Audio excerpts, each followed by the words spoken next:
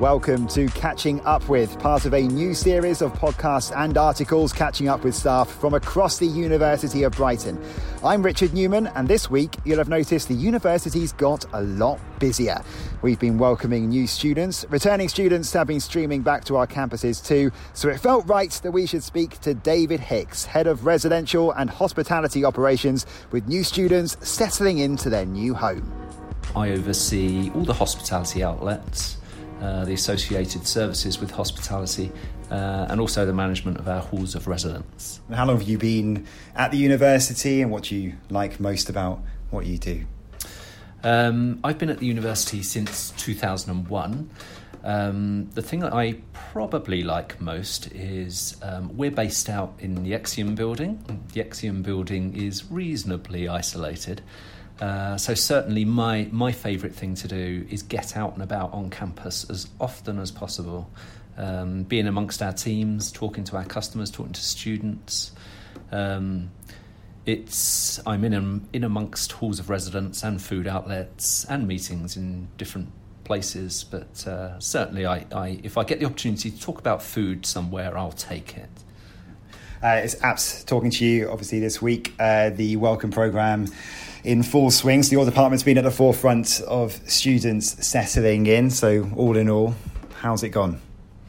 This week has been huge for us. In fact, it's been huge for us for many, many months. So we've been planning for Welcome for the best part of the last 6 months and to some degree for the last year. But the last week has been, it's gone really, really well. The weather didn't play ball, so that made things particularly difficult over the weekend on Saturday and Sunday. But we're really pleased with what happened.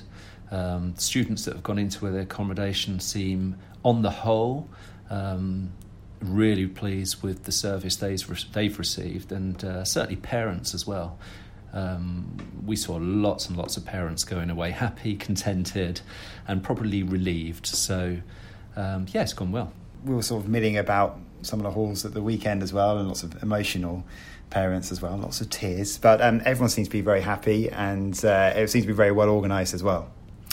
We've what we did this year is we over the last 4 or 5 years we've improved what we do around the Welcome, and certainly this year we had far more collaboration from other central departments, and certainly the student union, who was superb. And I think we've turned it into much more of an event than perhaps it has been in previous years. There were things that didn't quite go according to plan, and that happens when you're moving well over 2,000 people into accommodation within 48 hours. But most things did go superbly well. We had huge numbers of our own team on site, on all sites. I will take any opportunity to thank everybody for giving up their weekend, because we know it's a big undertaking and we know how busy people's lives are. But to come in and show so much energy and commitment was brilliant. Yeah, and a nice buzz around the place as well. You said it takes months and months of planning. I imagine straight away then do you start thinking about next year already? We do. We've got a meeting in the calendar for later in October, which is our wash-up meeting. So we'll get all the key players involved that are involved in the Welcome into halls together. We'll pull apart what went well, what didn't go so well, the learning points. But that meeting also serves as to kickstart our planning for 2019. So more or less a year in the making. Yeah, and at the same time, you're overseeing what's going on day to day. Yes. So, absolutely. So while we're planning for next year, clearly we've got lots and lots to do this year. And students that we're seeing every single day, of course, at the moment during freshers, students walking around our services and not entirely sure about where they should be or how to use our services. We've got people on the ground doing a brilliant job at the moment, just helping out with first-year students, and that's going really well as well. You're also responsible for hospitality, as you mentioned. The Unicard has changed in terms of how we pay for food, points being awarded instead of the automatic discount. So why the change? There's several reasons. Probably the dull and boring reason is our till software hardware needed to be upgraded. So we've taken the opportunity to, in that upgrade, is to be able to update all the facilities and services that we offer in terms of payments. The change to Unicard is something else that we've been planning for a long time. And we have been studying, investigating schemes that are offered on the high street and in other educational institutions, and clearly there is a move towards reward schemes. So we've taken that opportunity to move from a discount scheme to a reward scheme. In effect, what customers are getting now mirrors the 10%, only it's in terms of reward rather than discount.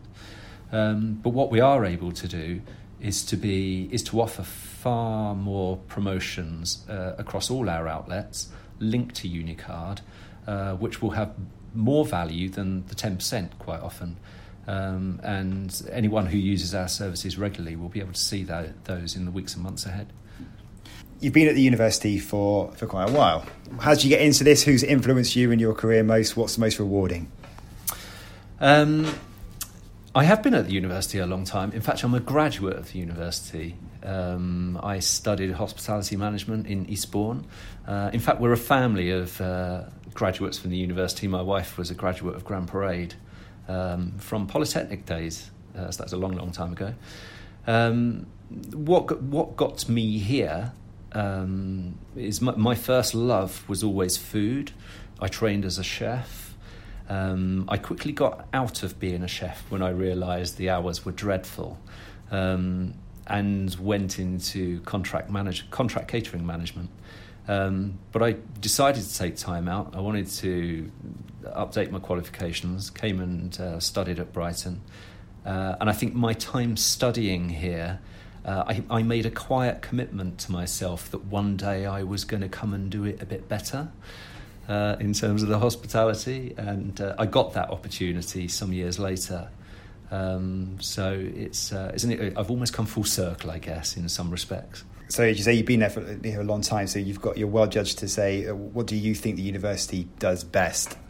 I think one of the things at the university at the moment is we do so many fantastic things right across the institution, but I think we sometimes struggle to recognise that. We certainly provide a creative and supportive environment, and I'm personally immensely proud of the services we provide in halls and hospitality. Just thinking about our accommodation, something that we do particularly well is the support for students in accommodation through our Student Residential Advisor scheme. It's a scheme that we introduced 2 years ago. It provides a really supportive environment for students, and anyone who works in our area is incredibly proud of that. Moving on to the quickfire round of questions away from work now. Let's get to know the real David Hicks. So first of all, favourite place in Sussex? Well, like many people who live in Brighton, I came down from London many years ago, and I remember the first few weeks of living here. I thought I was on holiday. In fact, I thought I was on holiday for about a year, I think, moving to Brighton. 23 years later, the view of the sea still doesn't bore me and still amazes me. And I particularly like... I've got a dog. I walk my dog up on Hollandbury Golf Course. The views from Hollandbury Golf Course are amazing, of the city, of the sea, of the downs. Absolutely my favourite place. Good choice. What are you currently reading, watching or listening to? I'm not very good at watching TV. But I do listen to loads and loads of radio. So in my car and in the kitchen, I'm flicking constantly between BBC Six Music and Radio 5 Live. So that's probably my two passions, sport and music. In fact, my kids in the car and in the kitchen are constantly complaining that I have music on too loud. Sport, I could sit here and talk for hours about Watford Football Club. Good start to the season. I'm a Watford supporter. We're aiming for Champions League. Right. So me and one of my boys, we're planning our trips to Milan and Madrid next season if things carry on as well as they do. So certainly, I'm all over football. But I love music as well. I have a fairly eclectic taste in music, but I like alternative indie type stuff. So that's what I have predominantly in the kitchen where I like to be, but also in the car. Okay. All commitments taken away for you for one weekend. How do you spend it? I have tons of commitments at weekends. I spend a lot of time running to and from youth sporting events. It's rare I get a weekend off, but if I was to have a weekend off, I would definitely be at Vicarage Road at Watford, preferably watching a victory. Sunday, I would probably be doing a long walk with family, dog, and there would be pub lunch in there. And if I was really, really lucky, I'd probably be able to see a band with my wife. Great. And finally, this one is a tricky one, but it does reveal a lot about a person. If you could invite 3 people to dinner, it could be past or present, who are they going to be? Okay, so as a Watford supporter, the only person that I could invite to dinner would be Graham Taylor. He's Watford's and England's best ever manager. And I would talk to him endlessly about our victories over Luton Town. I'd like to bring invite Morrissey along. I don't think he'd get on with Graham, but... or anyone? Or anyone indeed. Yeah. He's become more controversial as he gets older. But I'd like to hear why he's saying what he says. And I think I'd also love to bring along Mary-Anne Hobbs. I spend hours in the car early on Saturday and Sunday mornings driving long distances, and Mary-Anne is my friend in the car. She's a DJ on Six Music, and I just love the music she plays. And I'd probably have her in the house during the party just to be our own personal DJ. That's it for another edition of Catching Up With. Thanks to David Hicks for his time at this busy time of year. You can subscribe to this podcast so you don't miss another episode. Remember to share this with your colleagues, and in future, if you're not already, you can listen to this via Spotify and Google Podcast. We'll be back in a fortnight. For now, though, it's goodbye.